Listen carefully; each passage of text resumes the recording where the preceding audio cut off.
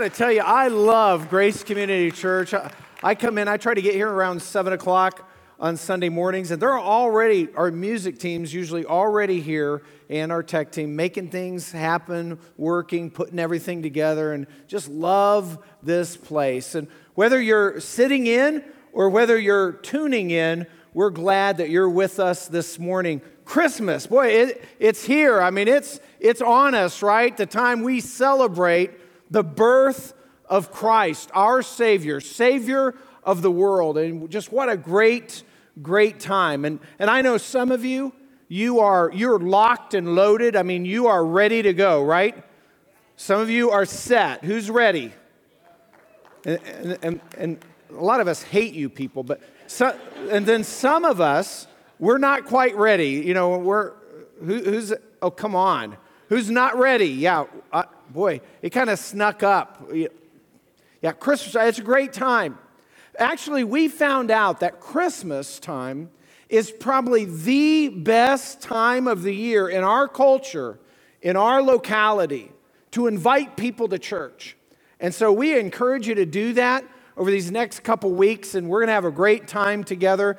Do that, whether you invite them to, if some people are out and about, invite them to come and sit in. And if they're not out and about, invite them to tune in. And we're going to have a great time together. Boy, it's here, it's on us. And we've changed our tradition a little bit this year. How many of you have the real tree? First of all, how many of you have a tree up? All right. How many of you have a real tree? How many fake tree? Wow, way more. See, we made the transition this year. Kids are, they're independent, they're gone, they got their own families, and so we went with the fake tree for the first time. I don't know, Pam, I don't know if it's going to work or not. Jury's still out. We're kind of late this year. We're trying to adjust. We'll see how that goes. But this is just the time that there's so much going on. And I know a lot of people are thinking, wow, I'm just short on time. Who knew Christmas was going to be the 25th of December this year? I mean, it came, it's on us. And we don't have much time left. And, here's the thing. Don't let tradition or busyness or even religion, don't let tradition, business, or even religion keep you from focusing on Jesus during this Christmas time. Jesus came to wreck religion because religion becomes an external barrier to us having an internal heart relationship with God. And that's what I want to talk about today, and that's what I want to unpack for you, how Jesus comes to wreck religion. We have a series we're starting today called Wreck the Halls, and Jesus came to wreck religion, He came to wreck us, and He came to wreck culture, and today we're talking about wrecking religion. I know that sounds a little different, just hang with me. When Jesus was born, the center of religion for the Jewish people, for God's people, was the temple. The temple was the center of religion, but temple worship became an exterior barrier to people really following God. And the first time we see Jesus at the temple is during the Christmas story. It's right after, just days after His birth. Joseph and Mary take Jesus. He's born in Bethlehem. That's in the shadow of the temple, just 6 miles from the temple in Jerusalem. Joseph and Mary take Jesus up to the temple, and they make a sacrifice because Old Testament law required that for the firstborn male child that you would give a sacrifice, and the sacrifice was a lamb. And the reason they had that written into the law was because of something that happened way back in their history when God delivered Israel from Egypt. And so just side note, if you remember the story, God has Moses and they're leading the people out and the Pharaoh doesn't want to let them go. And then so God sends the plagues on Egypt to kind of loosen Pharaoh's grip. And then Pharaoh keeps hardening his heart. And then at the very end, do you remember what happened? The last plague? The last plague was the death of all firstborn males. That was the last plague. It was devastating on the whole land. But then God said to God's people, you can be spared from the death of the firstborn if you sacrifice a lamb, kill a lamb, take its blood, and spread it on the doorposts of your home. And so the faithful Israelites did that, and they were spared. And actually, then through the centuries, because of the law, then every time a firstborn male was born, they would make this sacrifice of a lamb to commemorate what happened back when they were delivered from Egypt. So that's what's happening. They go up to the temple in Jerusalem. When they get there, they go in to make this sacrifice. But one added detail that we find out in the text is that there was an exception to be made for couples who were too poor to afford a lamb. And that was the case of Mary and Joseph. They were very poor. And just to get your Christmas chronology right, this actually happens before the visit of the wise men because they were actually given gifts. But that actually happened several months after his birth. This is all before that. So they're poor. They don't have the money for a lamb. And then the law allows, if you can't afford a lamb, that you can either sacrifice 2 pigeons or 2 doves instead, in place of a lamb if you can't afford it. And that's exactly what Mary and Joseph did because Jesus was born into a poor family. And that kind of reminds me, a lot of times in this season, because we, in our culture, we celebrate Christmas giving gifts to people, which is a great tradition, great celebration. But sometimes it can wear on us. I know there are times in my past, and this could be true of you now, that you're out shopping or you're looking online or whatever the case may be, and you want to get the perfect gift for the people that you care about, and then you kind of get bummed out because you don't have enough. Like you feel like, wow, I wish I was more, had more finances so I could really get a better gift for these people that I care about. And we do all that. And sometimes we can feel a little bummed or a little sorry for ourselves or something like that. I've been there years ago. And so I get that. But I want you to know this. When Jesus came to earth, he identified with you. If you don't have any resources, he identified with you first. Because at his birth, remember, he was poor. Remember little drummer boy, not biblical, but drummer boy's son, I am a poor boy too. Jesus is poor. So anyway, what happened next at the temple is completely unexpected. They go up into the temple. They're probably in line at the temple. Maybe there's a few other couples who had also given birth, because this is true of all Israel. They're pretty close, but not everybody is. So you travel to the temple, and they're in line, and they're ready to go. And then all of a sudden, this guy, Simeon, who doesn't really belong in the temple, but he lives in Jerusalem, and he goes to the temple. He's very devout, focused on God. And he sort of jumps out of the crowd, grabs the baby Jesus, holds him up and starts praising God that he has come and he's the Savior of the world. And I don't know about you, but if that were me, Pam and I, it'd be like, whoa, back off, man. It'd kind of freak you out a little bit, right? This guy comes, grabs your kid, grabs your baby. And so that happens. And then here's Simeon, this guy Simeon, he's saying, hey, this finally, God had told him he wouldn't die before he saw the Messiah, and he proclaims Jesus, Savior of the world. And then after that, they go a little further. They run into a prophetess named Anna, a lady that's there at the temple. She's actually been widowed and been serving for decades at the temple as a widowed lady, and she recognizes Jesus as well, and so we get a little bit of her story. But here is the temple, the center of religious worship. And ironically, all these temple rituals, they actually existed to help people recognize the Messiah when he came. And all this stuff happening at the temple, it's all looking forward to the Messiah. But most of the people there, besides Simeon and Anna, they completely miss Jesus. They completely missed the significance of his birth. Didn't recognize him, didn't get it. Because it was the exact opposite than what they were expecting, right? They know the Messiah is the true king. So they're expecting Messiah to come and that he's going to be born of royalty. He's not going to be born in a stable. He's going to have rich parents, not parents who can't even afford the traditional sacrifice for his birth. And so they completely miss it. They were religious, but they completely missed Jesus. And the same thing happens today.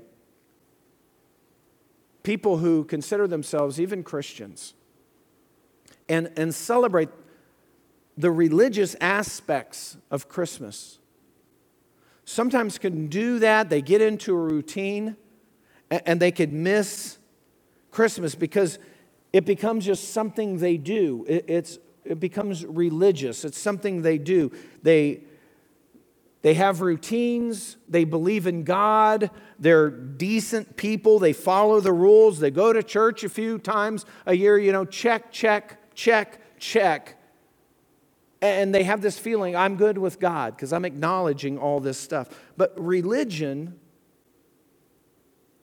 it always ends up becoming just a list of things we do.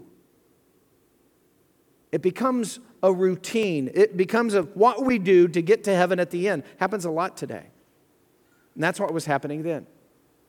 All right, the next thing that happens with Jesus as he interacts with the temple, that's the center of religion, is that we find out when he was 12, Jesus is taken to the temple by his parents. Now, we don't know, this is the only record we have of the childhood of Jesus. Besides his birth, and then his public ministry begins when he's 30.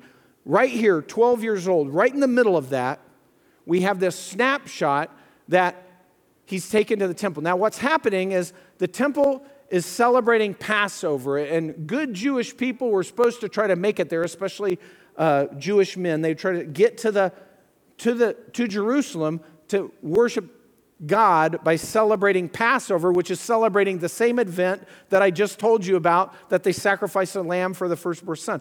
Same thing. And so what would happen is, because in that day, traveling was sort of dangerous. A lot of robbers on the road, and things could happen to you. So little villages would get together, and everybody that was going up to Jerusalem would go at the same time, and they would caravan to Jerusalem. They would go in a group. And that's what happened at Nazareth, was where Jesus is living. Jesus and his parents and then other families got together, and then they travel several days' journey to Jerusalem. We're also told that when this happened, Jesus is 12 years old. And that's kind of significant. Remember, 12, and then when you turn 13, that in Jewish society, Jewish culture, that's when a child, a boy, became a man. And so when he was taken to Jerusalem, Jesus was, this would be a special time of mentoring when he is 12 years old. It's the last time he's going to be in Jerusalem before he turns 13. And so typically this would be an intense time of mentoring by the father. And we could just imagine how this might have played out. They get to Jerusalem, maybe Joseph spends an extra amount of time with Jesus. They walk through the streets. He's talking about Jerusalem. They walk by the temple. Joseph explains the significance of the temple to Jesus. They celebrate Passover at some point. And so Joseph is careful, not that they just observe Passover, but that Jesus understands the significance of the lamb, which represents the blood that was shed, all that we just talked about. A Passover, he would, specifically want him to know. So that's kind of why it happens. But then here's what happens. When it's time to go, on the day of departure, everybody from Nazareth, they get together outside the walls of Jerusalem at their predetermined place they're going to meet, and then they caravan home. And so they do that. Well, they get about a day's journey away from Jerusalem, and then they realize what? Jesus isn't with them. And some of you are thinking, bad parenting, a day. But Jesus is 12. He must have been pretty obedient. They weren't worried about it.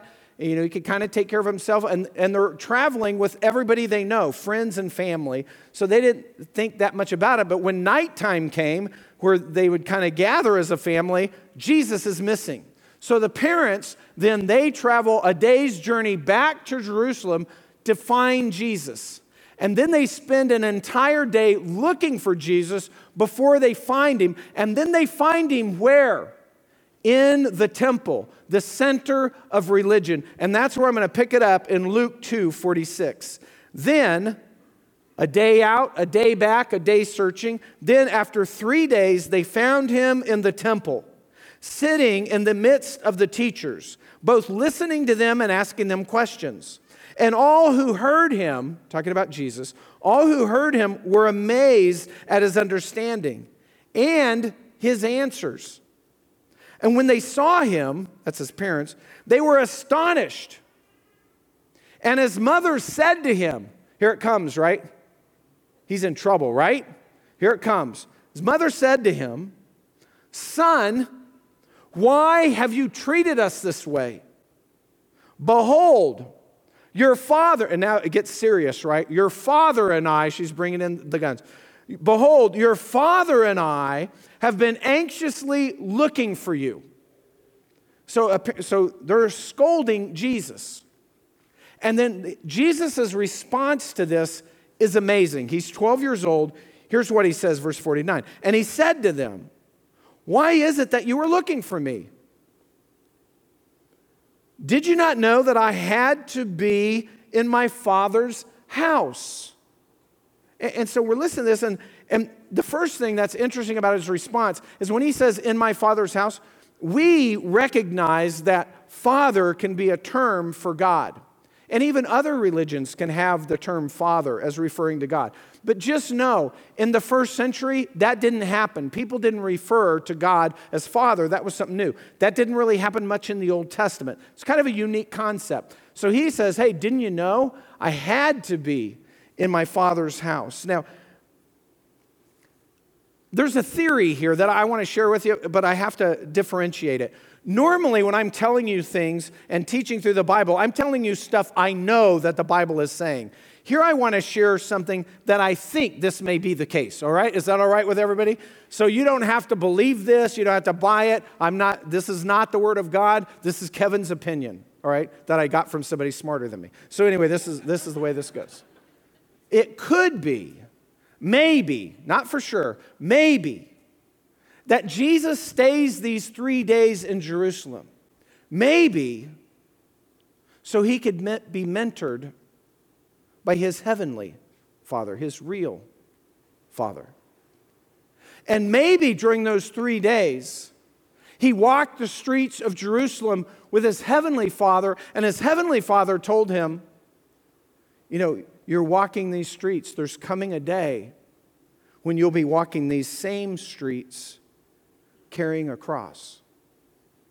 And maybe he walked Jesus up by the temple and said, yeah, look at the temple.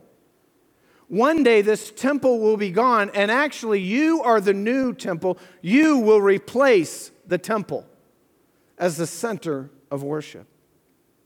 And then maybe as they passed by other families, because it was Passover time, and they were talking about the lamb and the significance of the lamb, maybe his heavenly Father told Jesus,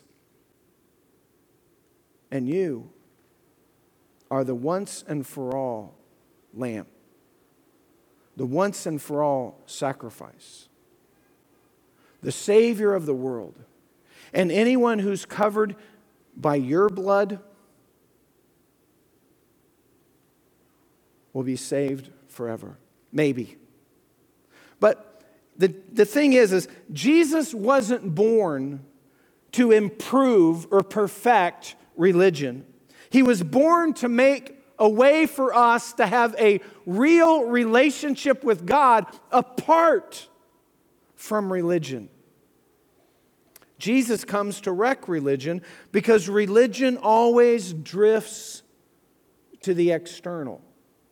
Religion has a tendency to always become something we do.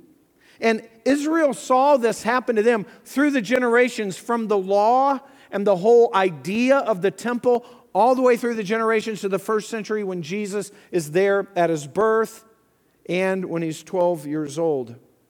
And it happens in churches as well. Later in his life, and we don't know anything about the intervening years, but when Jesus is around 30 years old, he begins his public ministry. He steps into the limelight. And one of the first things he does is he returns to Jerusalem. John records this for us. When he gets to Jerusalem, as he begins his public ministry, one of the first things he does is he goes to the temple and he clears the temple. He drives out all the money changers, all the animal stuff that's happening. He drives them all out of the temple. He does it with a whip. Serious stuff. And then we know, because Jesus' ministry only lasted about 3 years, that 3 years later, during the very week of his crucifixion, the last week that he was there, he triumphantly entered Jerusalem as some people were proclaiming him king. And when he got back to Jerusalem again, he went into the temple and he clears the temple. Well, what's going on there? Here's what it says. That's where we pick it up in the second cleansing in Luke 19:45. Jesus entered the temple and began to drive out those who were selling, saying to them, "It is written," and he quotes a verse from Isaiah, "And my house shall be a house of prayer, but you have made it a robber's den." What's happening during both times, with 3 years in between, is that the religion that's centered at the temple, you had to go there and you would give offerings or give sacrifices. So you'd bring offerings and sacrifices. You'd bring money or animals like a lamb that we talked about before. But they had made some rules at the temple to say you couldn't use Roman money to give an offering at the temple. It's just a rule they made. Well, because that was the common money in usage, everybody used it. They then would have people who would convert money exchangers. They would convert money into shekels, which was Jewish money, and then they would do that at a rate, and they would sort of make money off of that. And then when you brought your animal to be sacrificed, it was supposed to be an unblemished animal, and so then you had to have animal inspectors there who would say, well, your animal's not good enough, but for a few bucks, we can give you a temple-approved animal over here. So you exchanged your animals and you exchanged your money, and you did that. It was just a systemic way, a way for the system to take advantage of poor people. And Jesus would have none of it, and he goes in and he changes all that. He wipes that out. Because temple worship became a religious exercise with no heart relationship, no heart connection with God. And that's the problem with religion. Actually, Jesus deals with this issue in a parable that he told. It's a parable that a lot of you have heard before, probably. It's a parable about two guys, a Pharisee and a tax collector. And it's in Luke 18, same book, in Luke 18, beginning in verse 9. Here's how it starts. He says, and so here's Jesus talking. He says, and he also told this parable to some people who trusted in themselves that they were righteous and viewed others with contempt.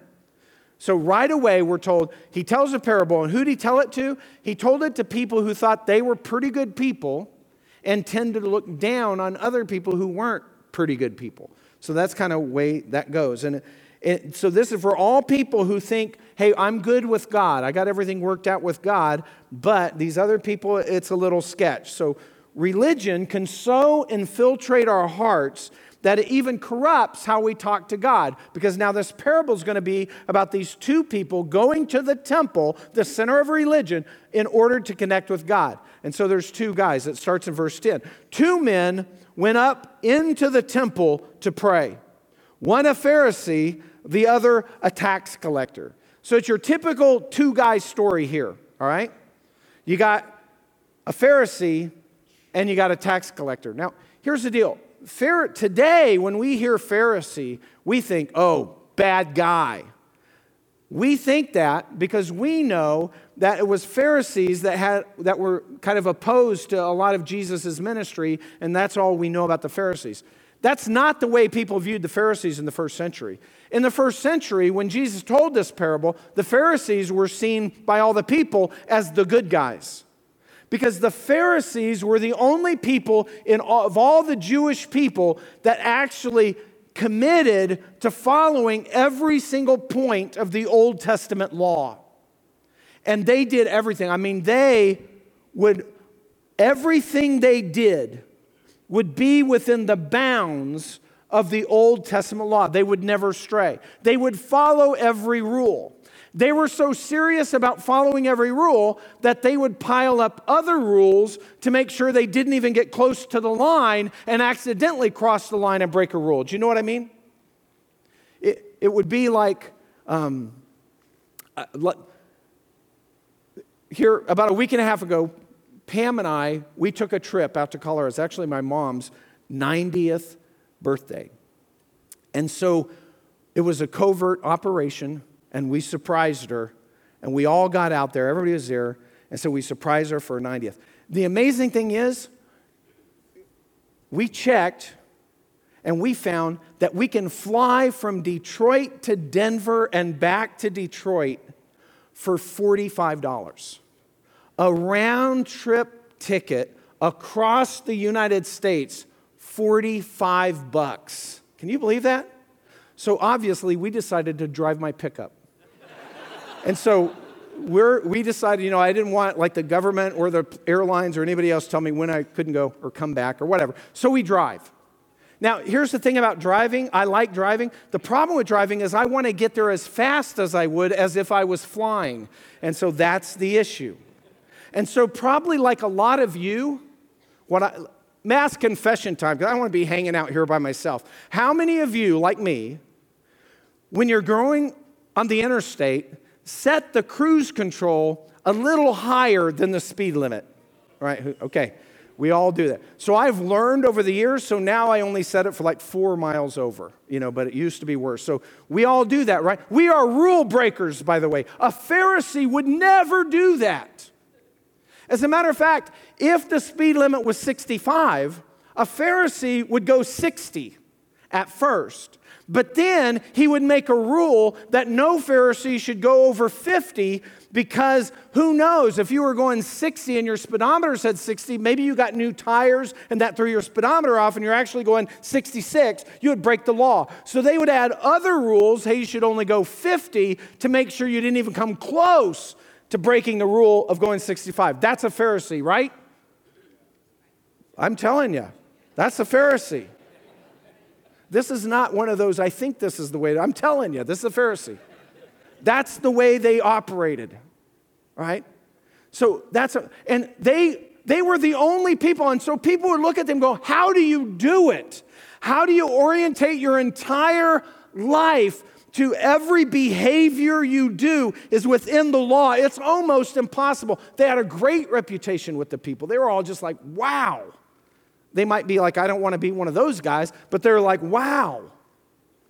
The other guy is a tax collector.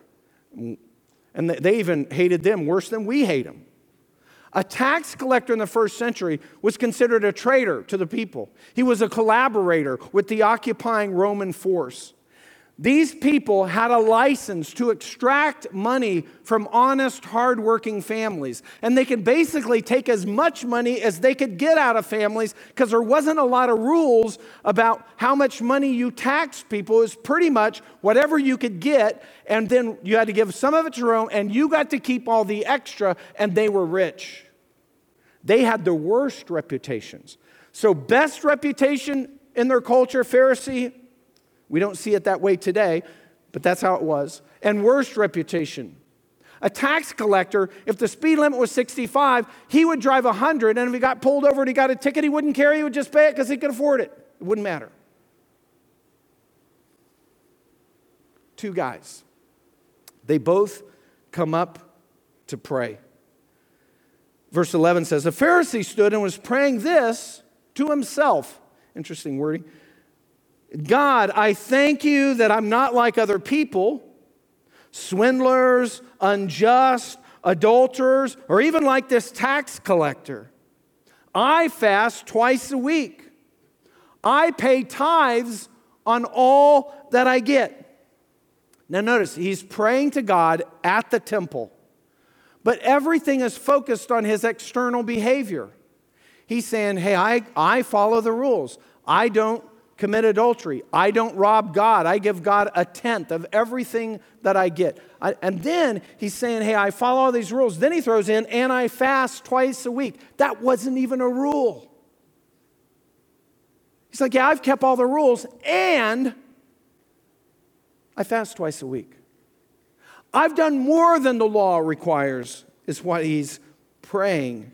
Completely focused on his behavior, because at that point in Israel's history, the temple religion had devolved into that sin was only something that you did, that sin could never be a thought or an intention or a motivation. Sin was always on the outside, never on the inside. That's why he prayed that way. Of course, Jesus came and taught us that we can break the law of God by how we think, how we're motivated, what our intentions are, what our desires are, that we break God's law on the inside before it even shows up in our behavior. Now, his prayer, the Pharisees' prayer, has no confession, no praise to God, no real thanks to God. That's the way he's praying. He thinks he's gone beyond the law. God owes him. He's covering up the inside of his life with the outside. I remember when Pam and I, the first house we bought was up north of town in Shorewood Village, if you know where that is. And we bought a little house there, and the previous owners had 19 dogs.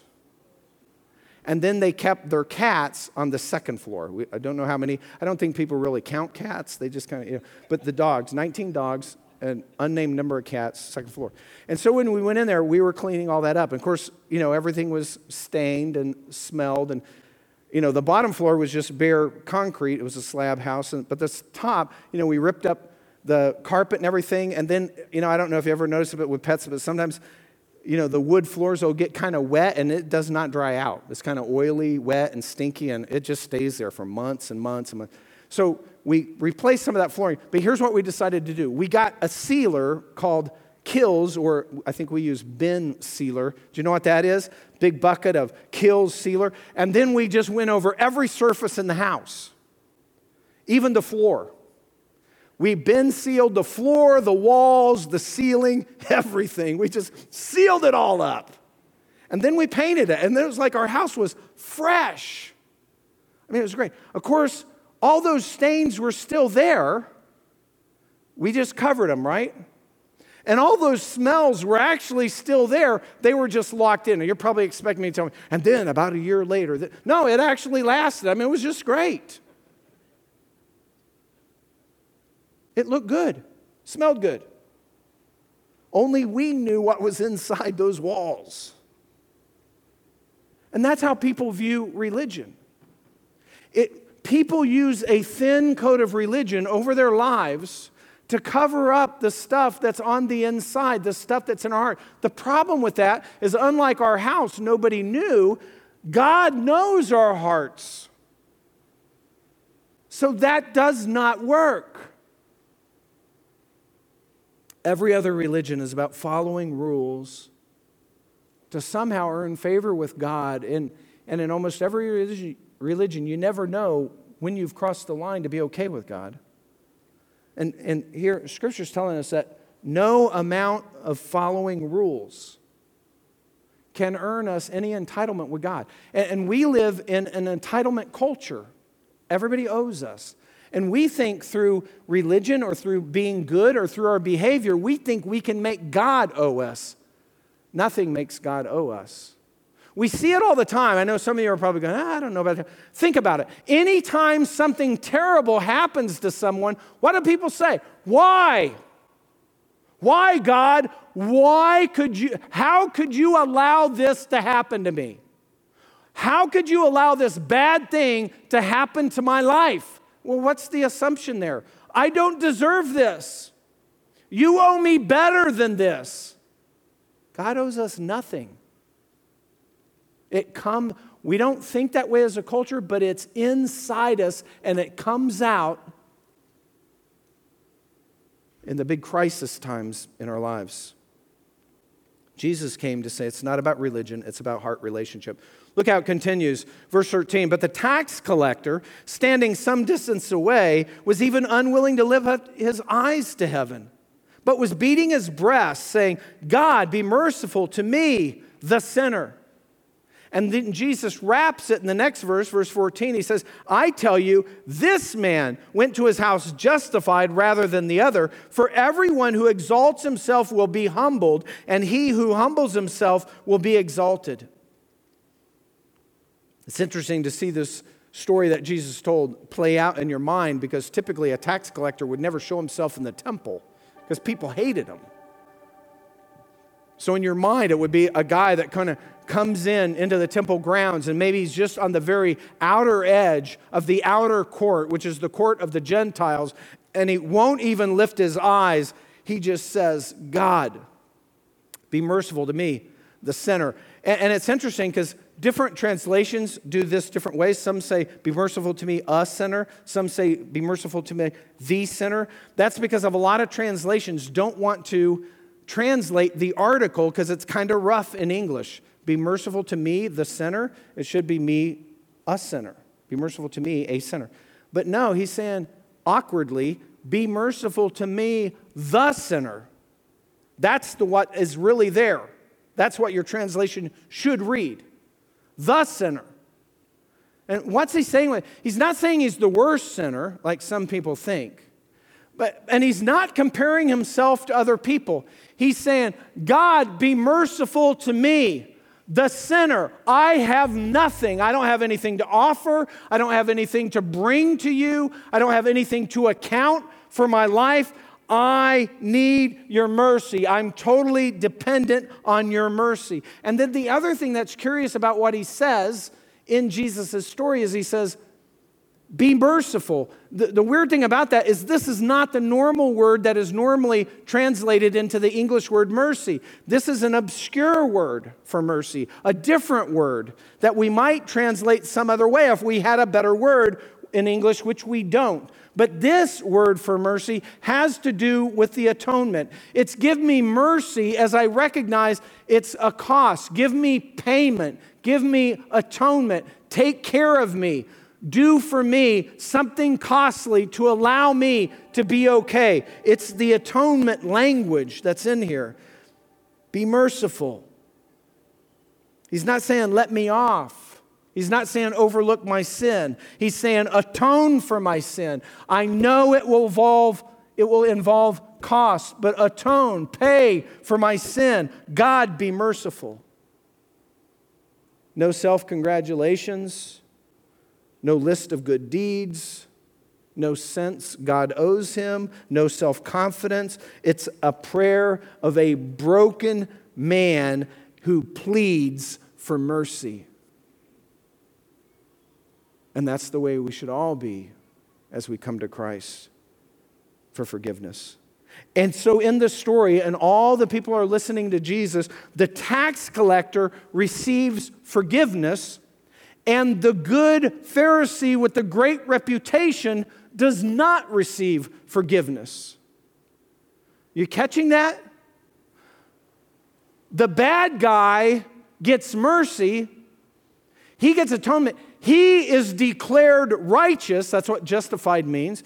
He's declared righteous, and the good guy is not declared righteous. That's what's happening here. The good man is lost, and the bad man is saved. If you don't understand that,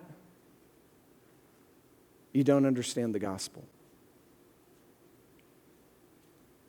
This is what Jesus is trying to teach us. He was born to wreck religion. Don't go through the religious ritual of Christmas and miss a heart connection with Jesus. Don't do that. Don't go through this Christmas season and miss the most important message of Christmas. Jesus came for us. And if you're already a Christian, don't go through this Christmas season without helping others to see the main message of Christmas, because we live in a culture that's forgotten what Christmas is all about. Let's stand together and we'll pray. Father God in heaven, we thank you for the joy that Christmas brings, that sinners like us can be forgiven. We can fall on your mercy. We cannot earn it.